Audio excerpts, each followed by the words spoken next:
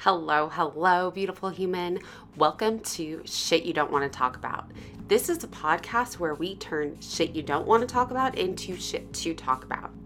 As a reminder, all of the views of our guests are their own. They do not necessarily represent those of the host, Jen Janad, or of the podcast Shit You Do Not Want to Talk About. Please support us on Patreon or PayPal, help share the show, and if not, keep showing up, loving us. It is all up to you. Stay tuned for a dope episode of Expanding Your Mind, yet always make sure that you keep track of what you need. And if anything is triggering, take a step back, skip this episode. If you're curious if this is going to be triggering or not, feel free to check the episode description. Much love. Hello, hello, beautiful humans. Welcome back to another episode of Teach Gen Tech. Teach Gen Tech. Y'all, that's my other show. It happens. It is like literally the first time I was doing that show, I couldn't even handle because I kept saying, welcome to shit you don't want to talk about. Now I'm doing the opposite. This is great. Well, you're in the right place. Welcome to Shit You Don't Want to Talk About. And today we have Matt here on the show. And Matt, please introduce yourself and the shit you want to talk about today. Hey, Jen. Yeah, as you said, my name is Matt. I'm definitely glad we're not talking tech because that is not my strong suit. However, I am here to talk about my journey to a healthy, vibrant, alcohol free life. I like how you say vibrant. Mm, Uh, and I I really appreciated like our intro call. I don't even know when we did it a while ago yeah. because we talked about like still even being able to be around people that drink and like being able to like have that balance. I I would say like as a like it's of course not the end point whenever we're talking about like where you're at now because you know tomorrow everything could change to something else that you're interested, that's how humans evolve. Yet how did you get on like why did you decide or discover to go to an alcohol free life? Yeah, yeah, great opening question. A lot of different reasons, so I'll look at it in different phases. So dating back to when the reason I used it in the first place, I was a very shy kid growing up, and in my teenage years, very shy around girls, even in groups of people. I never felt like I quite fit in to a mold. So I would use like a people pleasing type thing, like a chameleon essentially, right? So I could kind of fit in with the group, but I never quite felt like I fit in. So I'd be, friends with all the archetypes of high school, the nerds, the band people, Yeah. the jocks, the rebels and all that. I'd be kind of on the outskirts of every group, but I truly didn't feel like I fit in. And the reason I would do that was to just kind of keep myself off the radar. I had been exposed to some bullying when I was in grade 8. I was just a really short, small kid. I hadn't hit a growth spurt till about grade 9. So I was just this really small kid and shy, as I mentioned. And my parents had gone through a divorce right as I started grade 8. So I had a bit of a tumultuous like home life that I wasn't used to because I'd had sort of a pretty sheltered upbringing up till that point, and then it was just like my world blew up. So usually where I could go home and just feel like myself, home was very, very different. So I didn't have this feeling of safety that I did before. And I was just very stunned and confused. So, that led me to initially I was doing sports as like an outlet and to help me, kind of work through some of this energetic stuff that I was going through. But I found I was way too emotional for sports. I was super competitive with myself, still am, and I would just if things didn't go my way, I get just batshit crazy. Basically, I'd like almost tear up if Okay. right, and it's like I'd be good in practice, but as soon as there was the added pressure of the game, I would get very worked up. So I pivoted into music. So with music came, the glorification of like, weed smoking and drinking. I started reading biographies on, Led Zeppelin and all these bands like this that is just, it's all about this chaos and just Hmm. copious amounts of drugs, alcohol, and everything. So, of course, I was like, I modeled that behavior as best I could. So that's what I got into it. And I found the alcohol really allowed me, or I perceived it allowed me to come out of my shell. Could talk to people at parties And so that's what I used it for. Was I felt that I tapped into like the real me. That was my perception of it at the time. And as I went through my 20s, the usage increased to a point I was a daily drinker. And there was definitely a point, I want to say around 27, I put myself in the hospital for acute pancreatitis, incredibly painful. And it was off of a really rough weekend of binge drinking. And I was in the hospital for 3 days. And I remember that was the first time I really had this voice in my head going, okay, like, party's over, you're done. Like, and I was even, looking up at the lights in the hospital going, okay, like if I get out of here, like praying to whatever God or Mm-hmm. universe, I believed in at that time. I've always been fairly spiritual, but at that time I was a little bit, angry 27-year-old, right? So a little bit, not so much into like organized religion and such. Either way, I just remember like just doing the like, if I get out of here, I've learned my lesson. Like just like please, I've and then long story short, at 24 hours after getting out of there, my addict brain started negotiating with me, going, that was like hard alcohol that did that to you. Just cut out the hard alcohol. You've never been a beer drinker. Beer will never put you back in the hospital. You're a beer drinker now. So within 24 hours of getting out of the Oh, hospital, I completely broke my pact with myself and the universe. I had a beer in my hand. I'm like, this will be fine. Beer's harmless. Nobody's ever done anything bad on beer. And, continued that pattern for a while. But that was a turning point for me, as you can imagine, being in the hospital and just realizing that there is some pretty serious circumstances that could be just waiting around the corner for me. I always liken it to, the universe gives people taps. I was getting a lot of taps on the shoulder, and then that one was like a big smack in the back of the head. And I was kind of like, and I still didn't listen, right? Or I right. partially listened. So by the time I was 30, I had my first 3-year alcohol-free stint. I had just a very distinct rock bottom moment, and we can get into that later if it comes up. And that was my first stage where I was like, okay, I do have to change here. There's like the party is over. That's 3 years after the hospital visit. And that was great. That was the first time I really got into the idea of like self development and self growth. Like, obviously, I was naturally, leveling up at different aspects of my life up to that point. But that was the first time I was like actively pursuing it in books, like getting into Wayne Dyer and, audiobooks and like learning about like, changing your mindset and such. So that was a great, wonderful experience. I'd gotten into like AA at that time and just realizing the power of like connection and community and, not feeling so by myself and actually Yeah. feeling like I'm starting to belong in things, right? So that was the first taste of, okay, there is life outside of using this, substance as a coping mechanism. So that's leading to the answer to the question.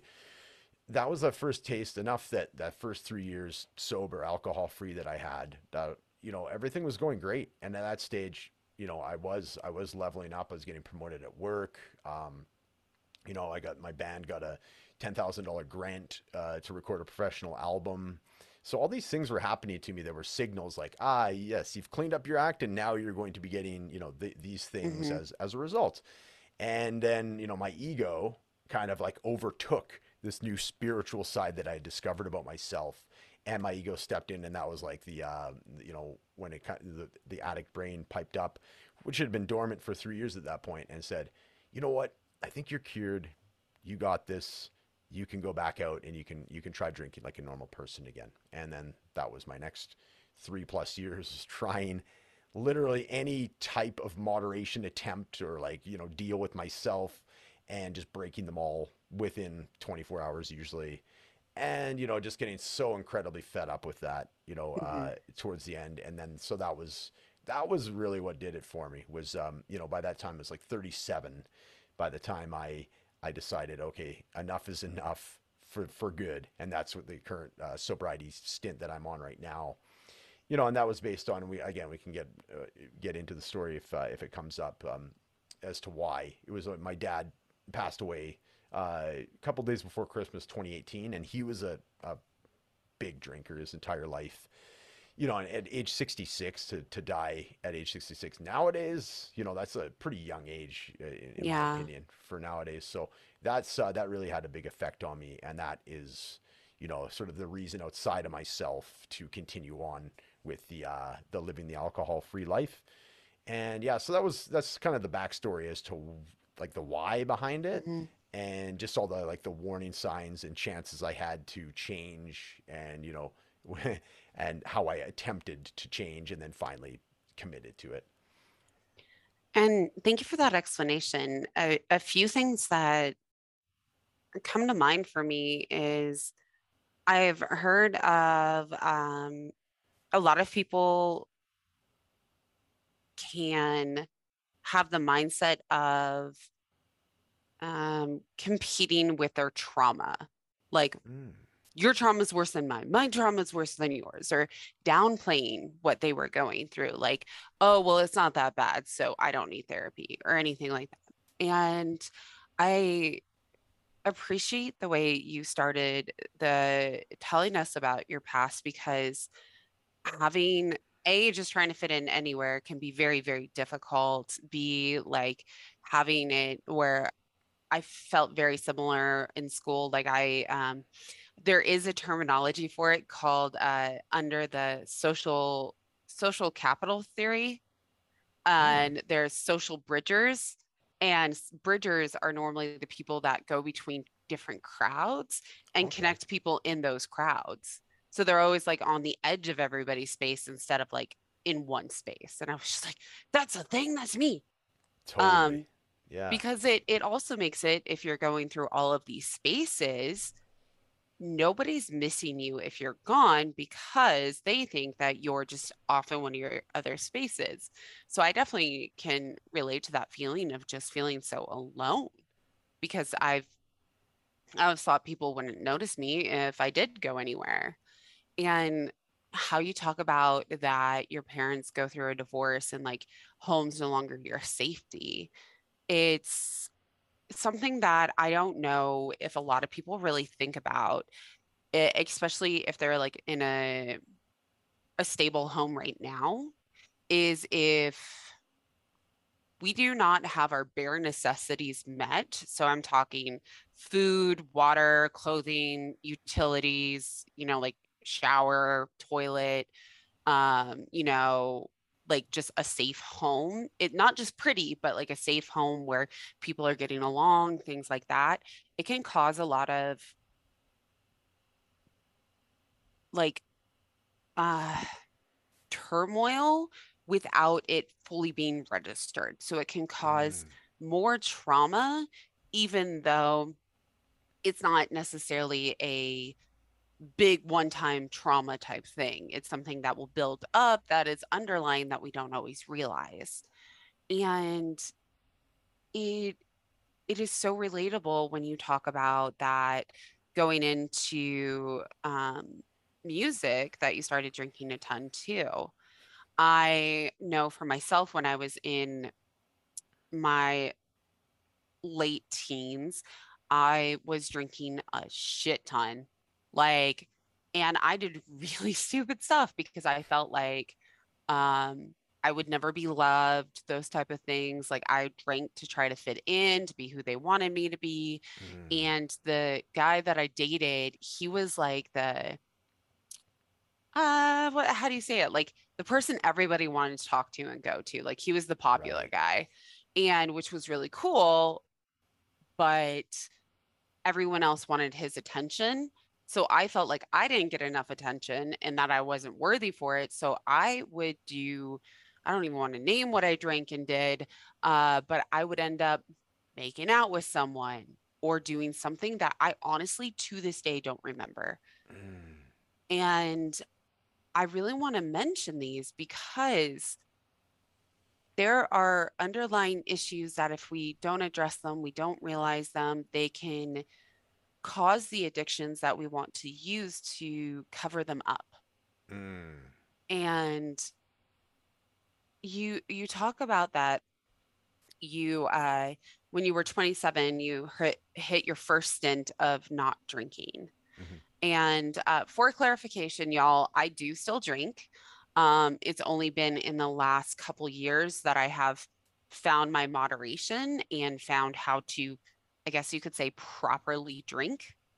Um, I say it like that because I was always someone that would drink a shit ton very, very quickly Mm, and to try to catch up, to try to keep up with being the party, the life of the party. And then I would be shit faced crying in the corner about something.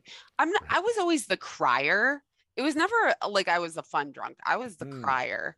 And I mention this because I have debated going completely off of alcohol. I've had friends that have done it too, and it is such a personal choice and journey. Yet mm. for many people, I've seen that it's so hard to do it by themselves, especially if their friends are out partying and stuff, or Yeah. even going to dinner, if your friends aren't in the party realm anymore. Yet when you said when you were 27 that you went to the hospital and you were, you could say sober for 3 days and then went back to beer drinking. How, like, was everyone else around you doing? Because for myself, I think I made it worse for myself because no one else was drinking, like doing shots, and I would do shots when they're drinking beer, for Mm, example. Like, so yep. I was causing it to be harder on myself than, let's say, peer pressure was doing.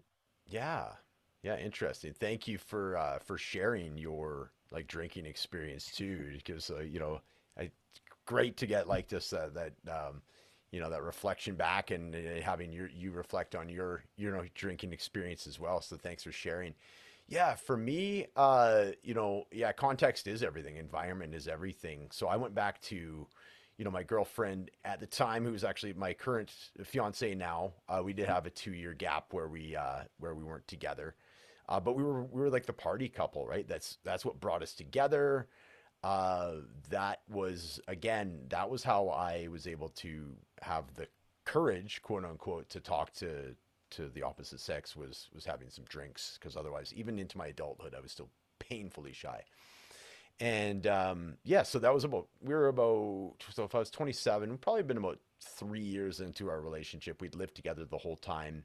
It was a party house, right? It was like my band lived in the basement, like the drummer did, anyways, and another one of my best friends lived downstairs. So I was partying literally every day. So when I came home, there was a concern, and there was okay, we'll do whatever we need to do to support Matt. But then as soon as I had the beer in my hand, the initial, it's like shock, and there's like a pause. And then when I say, hey, it's all good, and then explain basically how my head explained it to me, everybody's like, Yeah. oh, Wicked Matt's back, right? So there was a concern. I'm not going to say that they were like sad that the drinking Matt was potentially gone and they'd have to clean up, or it would reflect back on them, or however it would end up. It never got to that stage. And then there was a pause, a kind of, are you sure? And I said, Hmm. yeah. And they're like, whoa, but back to party time, right? So Hmm. that's kind of where it was. And, I just straight up lied to my family. Like, they knew I went to the hospital, but I had some Mm. bullshit excuse about, like, I was, I had some, like, was it different vitamins or so. I said, like, I have these supplements I'm not used to taking, and I think I had an energy drink, some BS, right? All they had to do was Google it and realize, like, acute pancreatitis is from drinking alcohol, right? So, Oh, but wow. Okay. nobody called me out on my BS, and I thought it was like I dodged a bullet. I told everybody I was in the hospital. I was not forthcoming as to why, not fully forthcoming. And yeah, then it was back to party central, right? And I learned how to navigate, like, that swelling, that kind of pulsation that would happen in my body when I got too close, and I would just stop drinking for the night. I'd go lay Hmm. down in bed, and then just hope that that pain that was kind of creeping up to like a 2 or 3 wouldn't all of a sudden decide to go full bore and go back up to the 8 or 10, and then I have to go back to the hospital. So I had numerous nights where I would just like drink right to my threshold, kind of start feeling it in my body that, okay, it is time to I gotta wind things down. And that's how I continued on for years after that. I When you're explaining, like when you came home from the hospital, it almost makes me think of how society has made partying, especially when you think about like high school or college shows like American Pie, all of those, that it's like somebody falls and then they get back up and go, I'm okay, I'm okay. And everybody cheers because they're Yeah. like, oh, they're fine, we can still party, like nothing bad happened. And there's like this huge misconception that nothing bad can happen, but it Mm. truly, truly can. Like, Hmm. especially if we don't know our limits, if we, because we're so impaired that we may go with people that are not safe, that are Mm. like, there's a lot of dangers out there, Yeah. other Yeah. than, the win of feeling good, which Totally. is just like so interesting to think about that in an abstract instead of like when I go have my glass of wine, like it's like this very different mentality.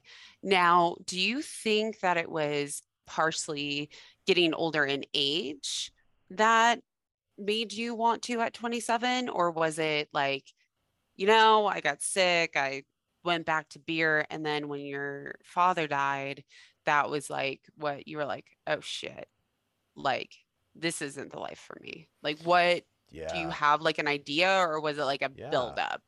It was, yeah. So it was a build up. I had an idea though. Like I mentioned, there was definitely some there was a voice of reason in my head that was kind of whispering to me before that whole thing when I put myself in the hospital, and then it became a very prominent voice, right? I guess there's like the devil and the angel on your shoulder type thing. There's Hmm. the devil, of course, being the addict brain, and then the angel was starting to very strongly advocate for me pulling the plug on the whole drinking thing, right? So that voice very much got turned up as well. So then it's kind of this conflicting. I was definitely at an inner war with myself when I wasn't drinking. Then, of course, as soon as I am drinking, both those voices kind of just fade away, right? Which is the idea of why I was drinking in the first place. So yeah, I'll two-part it. So like the first one, that first sober, alcohol-free stint between 30 and 33. Yeah, definitely. I didn't think of it. I felt terrified by, or like overwhelmed, or like it was very contracting to feel like, I could never drink again. Right. So Hmm. I knew I couldn't drink for a while, and I was doing the whole AA one day at a time thing. So that's what I was doing initially. And just everything else in my life was really uh, coming, just coming for me. Like the universe was collaborating with me, co-creating with me. And it was an amazing feeling. So I just kept going with that, and at this stage, at that stage, I still had a lot to learn, though. It's important distinction to make. At that time, what I did is I just started going to the gym every day. So I did Mm. the replacing one addiction with another, and not getting into. And you touched on it earlier. It's like not getting into the why. Like, why was there this addiction in the first place? So there is in certain, recovery modalities that they say, like, don't replace an addiction with another. Mhm. And I say, if it's a healthier addiction and it gets you from stopping drinking, which it did for me, that was the best thing I could have done at that time. That's not to say that you don't have to then do the inner work after that. Mhm. But initially, if you can switch one addiction that's a negative for your health and everything Mhm. else, and switch it into something positive, I think there's definitely some room for that. So that's what I did initially. And it was like, how would I verbalize it? It's like more of the yang energy. It's like getting out there, doing more, getting more motivated, like achieving Mhm. more, right? And that was big for me in my early 30s, and that worked. And then fast forward to the part two, after I tried all this moderation, went back in, tried these different moderation techniques, realizing that like nothing I do is going to work. I'm not a normal Mhm. drinker, and that's fine.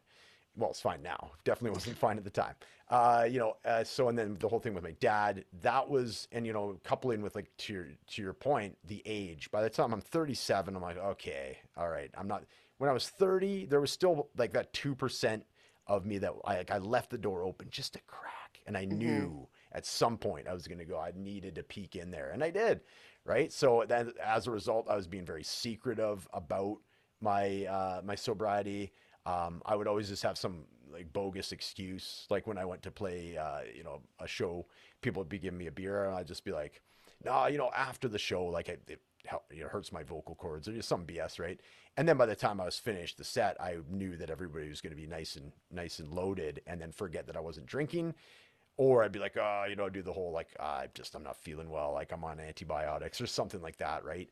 So I never straight up just said, hey, I'm not a drinker anymore, right? Because I Hmm. didn't want to, yeah, again, like the people pleasing thing. I didn't want to disappoint, quote unquote, anybody, right? Yeah. Or make them feel bad about themselves because they're seeing me and then they internalize it. You know what I mean? So I was doing all that kind of stuff. That was part one.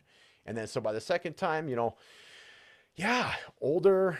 The whole thing with my dad definitely rattled me, knowing that I was on the same path as him. I had an uncle, Paul, who was on my mom's side, that died at like 56 from complications of drinking, heavy drinker as well. Oh, So wow. both sides of my family, and I'm on the same, that same road. And I'm just like, Hmm. nah, this, I can't do this anymore, right? And so that's what it was. The dad thing was a wake up call. He passed away right before Christmas. His celebration of life was in April 2019. And I had my, just again, one of these things that is perfect how it worked out. I had this like really sloppy party weekend that, all the greatest hits, cocaine, beer, hard liquor, cigarettes for some reason, even though I hadn't smoked in like 7 years, all that garbage, right? And I stayed up to like 4 or 5 in the morning the day before I had to drive 8 hours to go to a celebration of Oof. life. And it was just like I woke up and I always leave like the hair of the dog, right? The one beer that I can have the next day to like, make myself feel somewhat normal, I guess. I don't Hmm. know. I don't know what I was going for there. And I got about halfway through and I was just like, what the hell am I doing? I just dumped it and threw it in the garbage, hopped in the car, and halfway between my hometown, which is Prince George, British Columbia, and Edmonton, where I currently live, is a Rocky Mountain town called Jasper. And it's like one of the most beautiful, quaint little mountain towns. I just love it. I've been there since I was a young boy. So driving through there is always a thrill for me. And I just felt empty. And it was a Mm. bright, sunny day. And I'm just like, what is going on here? Like, this is, yeah, just surreal at this point. And so I just grabbed my cell phone and just I needed to get that energy moving because it was getting really dark. And I had some suicidal ideation, and I was just letting it come. And I just realized as I was saying it, like, man, this is not where I want to be.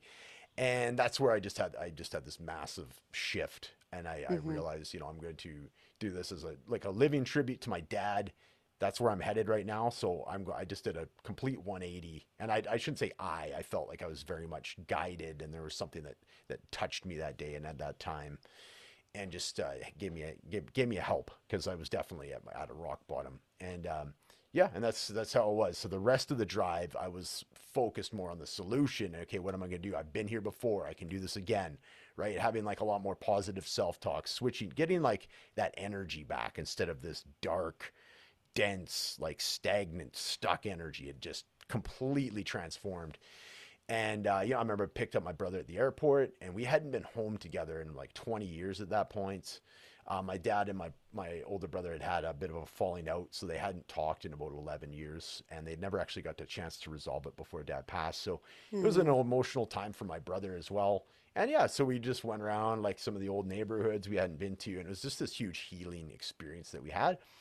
And the coupling of like just being that so disturbed and like the feeling of like a tribute to my dad. And it's all the way down his lineage. Like his dad was a drinker, my grandpa, my great grandpa, all the way down as far as we know, heavy drinkers. So I just felt like it was like, okay, I have a chance to like dissolve this like ancestral pattern of Hmm. drinking that keeps getting passed down, and it can stop with me. And that felt very empowering.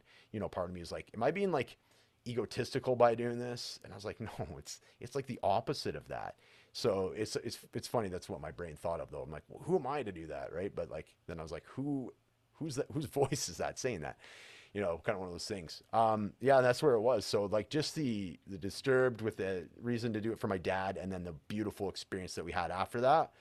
I knew it was like after that week, I felt like I'd already been alcohol free for like months. It was just again like I talked about earlier, context. The context of that, had I just tried to decide to do that, like, and I was still at home, I don't think it would have taken, right? And I needed to be all of those series of events that just kind of happened at the same Hmm. time and that just launched me forward into, what I'm doing today.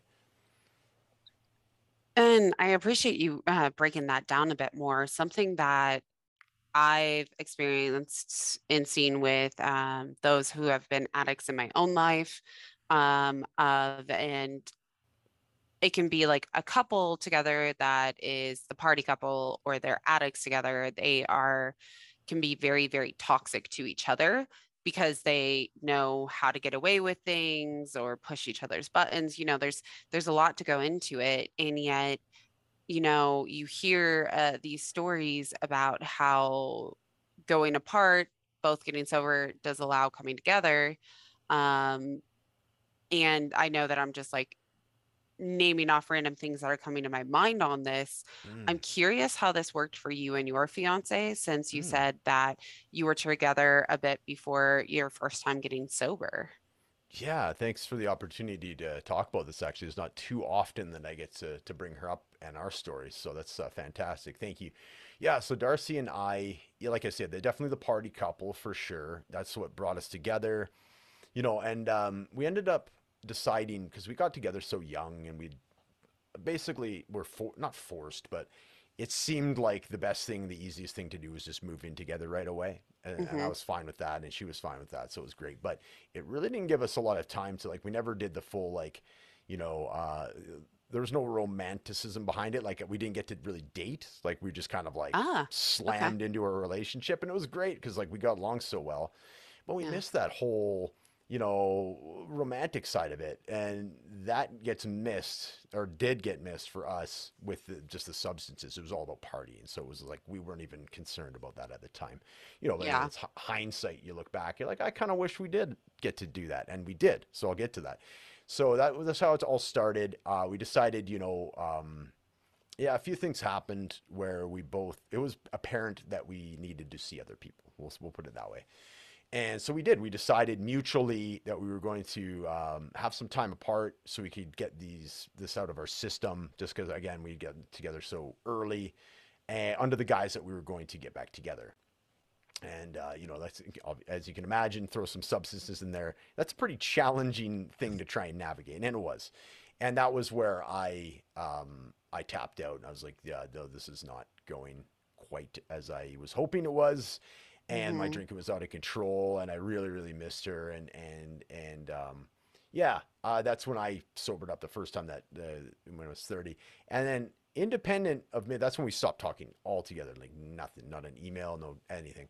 And curiously enough, she sobered up independent of me, so I was 3 years sober. I would say probably about 2 years in to the 3 year stint. And then she was full year into it. So something happened with her mom, was diagnosed with cancer. So it was Mm. enough for her to go, okay, I'm getting calls from mom and she needs me at different times. And I'm not able to be there for her because I'm so effed up all the time. So that was her like, okay, I got to grow up a bit here. And she did.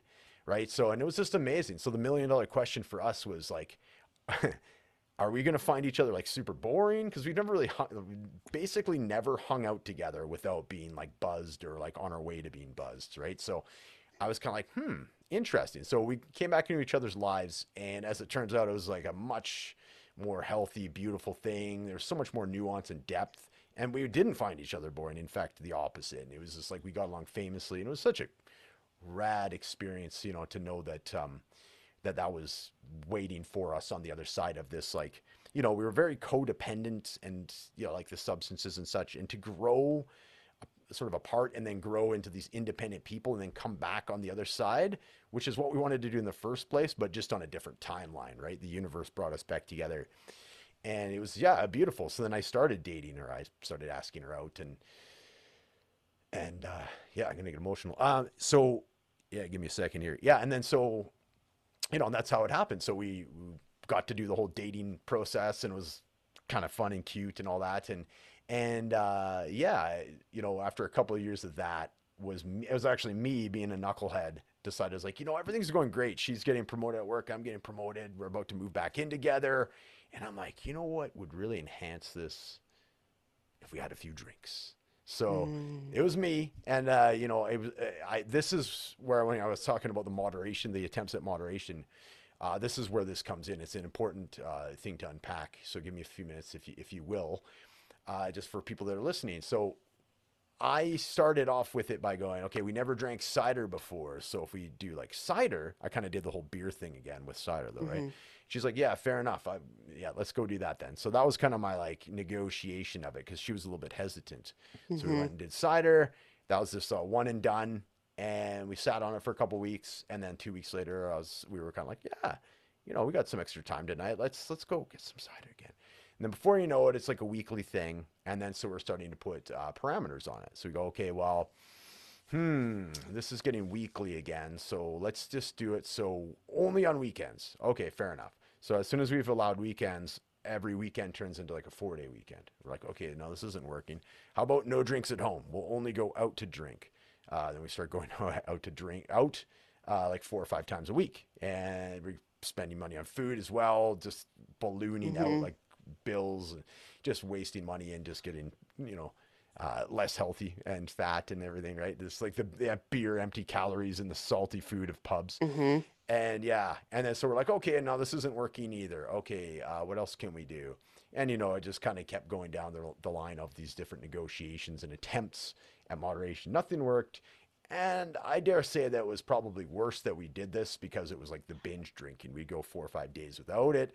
And then when we got to do it, it'd be like 12 or 14 or 15 each, right? Ugh. And then waking up hungover Yeah. and be like, oh, the only thing that's going to solve this is more beer, right? And, oh yeah, that was the other funny one. It's worth mentioning. I was like, you know what? Like before I was drinking like the Lucky Lager, it's like the crappiest cheap beer, right? And I was like, you know what? Everybody's talking about craft beer and there's like this local brewery. So I'm going to be supporting local, right? These justifications, they've just become a little more, I guess, wise or in my opinion, refined, or my opinion at the time, more refined, right? Like I'm supporting a local business, right? Yeah. Like these types of, it's just nonsense. But like, that was the 35-year-old version of me and my justifications and how they like evolved, right? So it's worth mentioning to anybody that has like problems with addiction that will happen as you get older, as you get wiser. So will your justifications and your ability to negotiate with yourself, or Mm-hmm. with the addict side of the brain. So yeah, and then here we are. We've sort we acknowledged that we had that 2-year gap, but with the 2 years, if we just count that in there, if it's like the full body of us being together, it's 17 years this month in September here, actually. So, you know, uh, 15 of 17 years is a pretty darn good run. And yeah, she, same thing, pretty much very parallel to the first time. She was about a year behind me sobering up, which was challenging, don't get me wrong, this past time. So I'm a little bit over 3 years now, and she's a little bit over 2 years. So, and yeah, things are amazing. I think the only thing that's ever really come in between us has been when there's drinking, especially if one of us is doing it and the other one isn't, because then it really throws off the energy. So yeah, that first year that she was having a hard time saying goodbye to it, and I was very firm about not doing it. There was definitely some things to work out and work through, and now it's just, yeah, it's an amazing thing. And man, she's such a just a massive part of my life, and it's great, because like I said, we were codependent before, but we're very much two independent people that choose to be together, and that's like a huge difference, as you can imagine. Yeah, definitely. And I love how you mentioned that because it's like, how do you break that codependent cycle or that addiction cycle? And, also trust in yourself if you're getting away from people that are have addiction cycles near you. I would say I know that we're going to like make sure that we covered everything here shortly, but something that's really sticking with me is, do you have any suggestions on how to walk away from those that are bad influences on you? Yeah, such an important question. Yeah. These are two questions that often came up throughout my, even mulling over becoming alcohol free and my first stages of alcohol free. The one being the whole, oh, I can never drink again the rest of my life. Like just backing it off from that finalized statement to go, no, I will not drink today. Let's just break it down a little bit. And then the second one being, do I have to change all my friends now? Like, do I have to, Mm-hmm. and that can be frightening for a lot of people. And we had talked about how many social situations and gatherings are either based around or have the enhancement of drinking. And so, yeah, that's, there's no easy answer. I can just say what I did. And there's still a lot of people that I have love for. And I have slowly lessened the time I spend with them. Mm-hmm.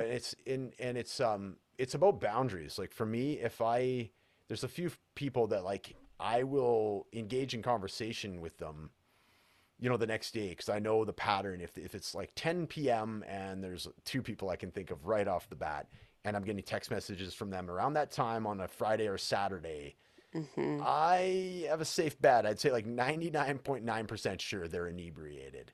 So I will not engage in any kind of conversation with them at that stage. And that's my choice. And that's no diss to them or anything. It's my boundary. I'm not going to cross that, right? So, and then if I feel like it, I'm going to do it on my terms the following day.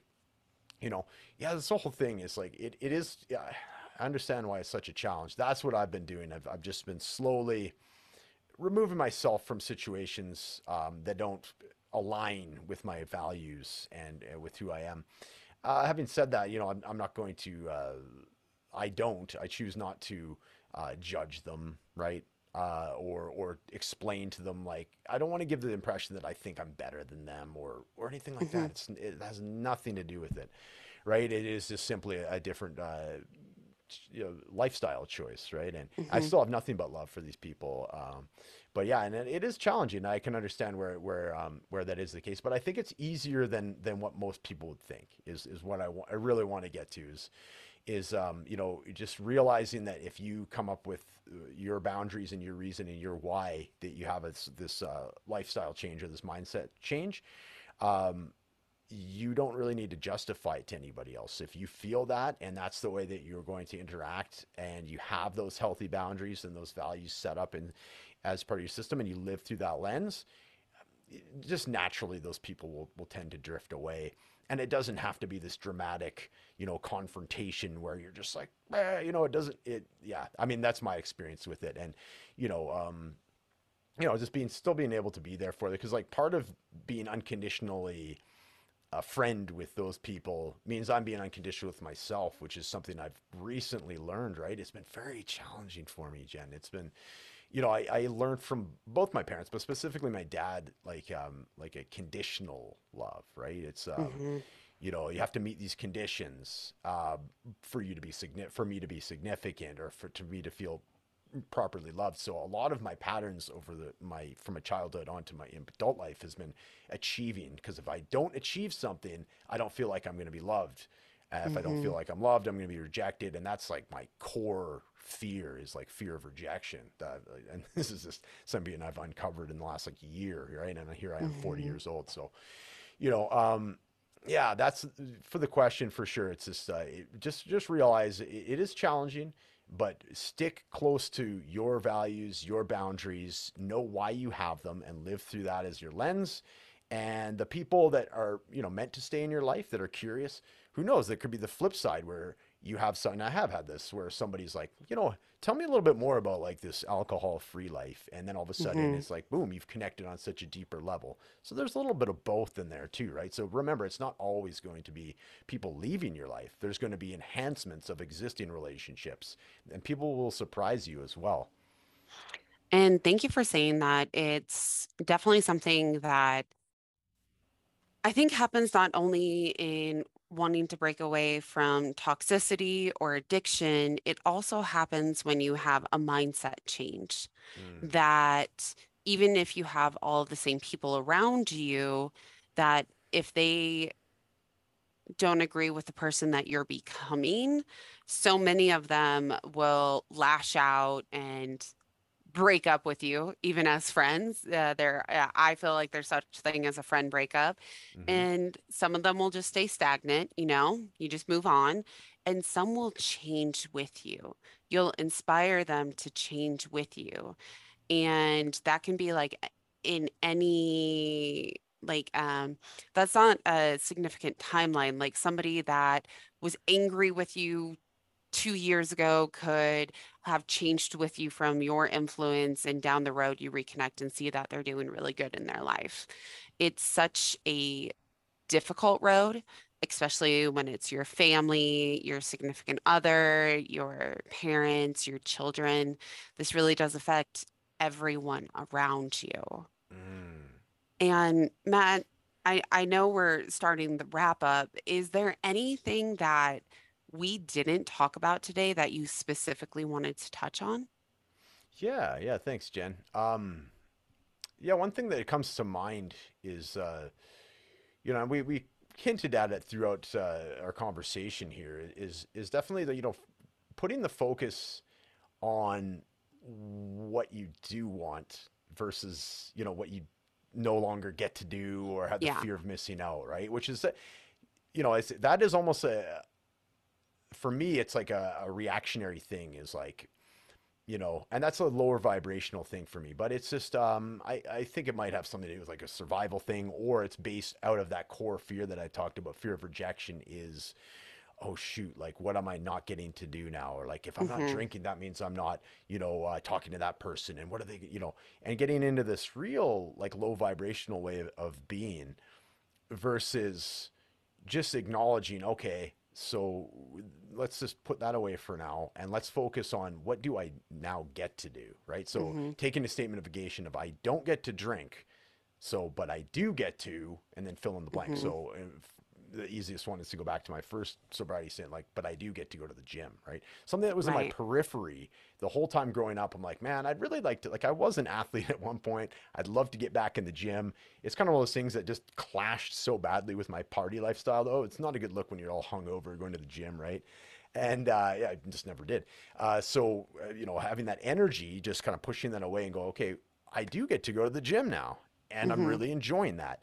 And then, before you know it, that's the type of energy that you're attracting, that you're putting out there, that you're feeling, that you're embodying. And then all of a sudden you have these like all these like the coincidences and synchronicities and all these types of things line up, which is Hmm. conversely exactly what happens if you do it on the other side of things. If you continue to perpetuate that statements of negation and things that you don't get to do, all you're doing is putting that out there and you're going to get more of that, right? So it's kind of like the don't think about the pink elephant. You think about the pink elephant. Okay, let's just cancel that. Let's just think about something completely different. And so just really put your focus on that. And you're going to feel like even me gesturing that, like I can feel this like dense energy that would be like the darkness. And then when I speak of what I do get to do, I feel so much more expansive, like even just doing this little Hmm. demonstration to you right now. So that would be a huge thing. If there's anybody that's, and I know you talk about a variety of different things on your show. So this could apply to like addictive behavior or just mental health in general, mindset changing. Yeah, I think it's important to, your quality of thoughts is your quality of emotions, your quality of emotions, your quality of life. Like it starts with your Hmm. thoughts and then it just flows outwards after that. So I wanted to mention that as well. Thank you. Thank you for that. And I feel like that leads perfectly into what are some words of wisdom that you have? Ooh, yes. Yeah, I always love being put on the spot. The words of wisdom. So this is the one I usually run with. Actually, I got a couple of quick little things. This one is the one I usually run with though, is when you're feeling, like alone or feeling the need to isolate, and this again could be to many different topics that you've covered on your show, mental health, but I'm going to speak to addiction. Where you're feeling like I did a lot of drinking alone. I did a lot of viewing my problem as though, yes, it is an addiction problem. So that's on the broad strokes, but the nuance of my addiction, certainly I was, by myself. Nobody felt like the way I did, which, partially true perhaps. But the fact is that, a lot of these stories that I thought were unique to me, a lot of the, alone drinking stories and like, oh, the lines that I would cross that I was so like enrobed in shame and just, I couldn't even imagine telling anybody about. The minute I started telling somebody about it, it was like that shame just had a permission to convert into like laughter or crying or whatever it may end up being. So that's what I'm getting at is like the connection piece, the ability to find somebody that you can authentically, and that was the second part I wanted to get into, authentically. So authenticity to me, and one mentor of mine put it this way, so I'll give him credit for it, is the context that creates the ability to be authentic is the feeling of safety. So when I got Mm, into a support room, uh, I felt immediately safe, and I was able to just my persona just melted away. This like mm-hmm. ego, this persona that I would filter my phrasing through, like the people pleaser persona essentially was gone. It dropped, and I can't explain it otherwise than like a huge spiritual just boom, here we go. Mm-hmm. And that's what it was. My first meeting I went to, I had this like shift, and there was that connection. And I remember like doing a share where I was kind of like, oh yeah, I'm like, I did this, and barely creeping out of my mouth, and the person's just like, oh, that's my Tuesday morning, like, and I was like, oh, like just hearing that back to me and realizing like that's not even bad, man. You want to hear a bad story? And then it's like there's some humor, and just acknowledgement and realization that I am truly not alone, and there is a share, and there can be some humor to it because Mm-hmm. yes, I did some damage to myself, but it's in the past. And what better way than to like convert shame and dissolve it and resolve it and get it out of your body than have a good laugh about it, right? So, and that's from somebody that can understand you, and again, that authentic side of you. And the final just note that I like to say is like, when you're talking about being authentic, my way of phrasing it is, so authenticity to me is if I'm just speaking like just straight from my heart and it's just like straight out, right? So if I have a persona or like an agenda or my ego catches it, it's like this force field that's like in between my heart and me speaking to you. And that's Mm-hmm. when it kind of gets divergent or distorted, or I speak ambiguous, or I'm speaking something, that I mean, there's a subtext to it. I'm speaking in riddles, right? I'm not speaking truthfully to you. I'm not being my true self to you. So that Mm-hmm. is my interpretation of authenticity, is like you have to feel safe. The persona can drop, and you can speak straight from your heart without any kind of like divergent or distortion or anything else Mm-hmm. that you put on it. So those are my words of wisdom, or my wisdom as I as it may be. I dig it, and I Yeah. feel like they are very helpful. Now, up next is like tell us a bit about how people can reach out to you.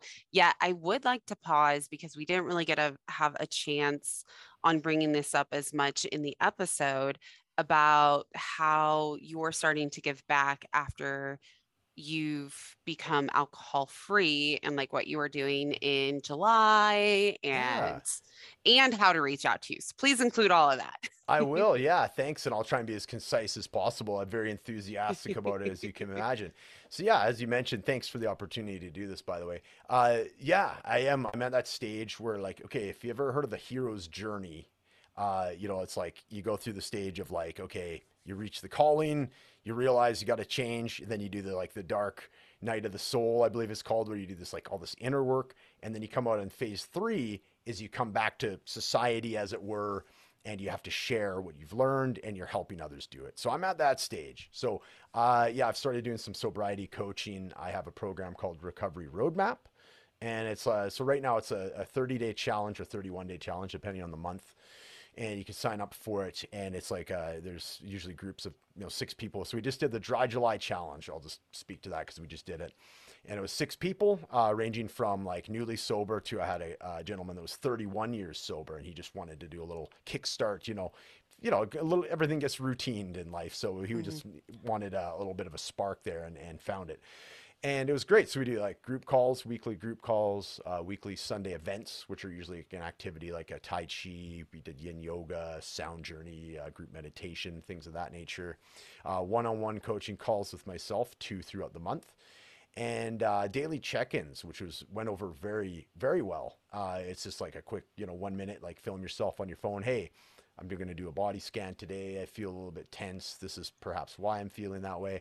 Just an awareness exercise and an ability to be vulnerable in front of, at that point, strangers. And then by the end, it was just beautiful how everybody was connecting and getting on each other's podcasts and all these other different things. And very much, I was like a proud papa, even though none of my children, but I felt that way. I'm like, oh my goodness, it was like beyond my expectations of how everybody just like really gelled. And it was a beautiful thing. So, that's a 30-day program. If you're sober curious or you need a kickstart to your sobriety, it's getting a little complacent perhaps, or just early sobriety, and you're looking for some help, or you just like accountability, or whatever reason you may have, the Recovery Roadmap could be a really good option for you. Oh, and yes, where to find me. So recoveryroadmap.me is the website, and my Instagram handle is also recoveryroadmap.me. So I made it nice and easy that way.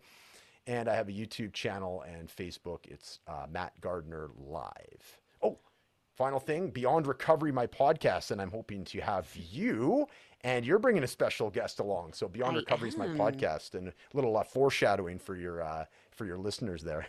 I am, and I'm very excited. And I am too. thank you again for joining the show today. Thank you. Last but not least, what is something that you're grateful for? Ooh, yeah. Grateful for. The first thing that came to mind is I'm working a lot on recalibrating my breath. So just breathing. It sounds super simple, but when I have been working on my breathing and just being aware of it, it's like unlocked so many different things in my life. So I am grateful for the work that I've been doing on my breathing. I dig it. I dig it. And I would say that I am grateful for, it sounds weird, but because you mentioned it, kind of like just put context to my thoughts of the hero's journey and coming out on the other side and being able to advocate for others, Ooh, especially when they're not able to advocate for themselves. that's beautiful. That's powerful. That is definitely because I really, really felt your story, and being able to see people on that other side of just being so proud of them because they did all the work. It was Right. just Yeah. it was just, you weren't gonna let them you weren't gonna put up with their bullshit. And I very much value that. So thank you again, Matt, for being on the show. Thank you very much, Jen. Bye. Bye.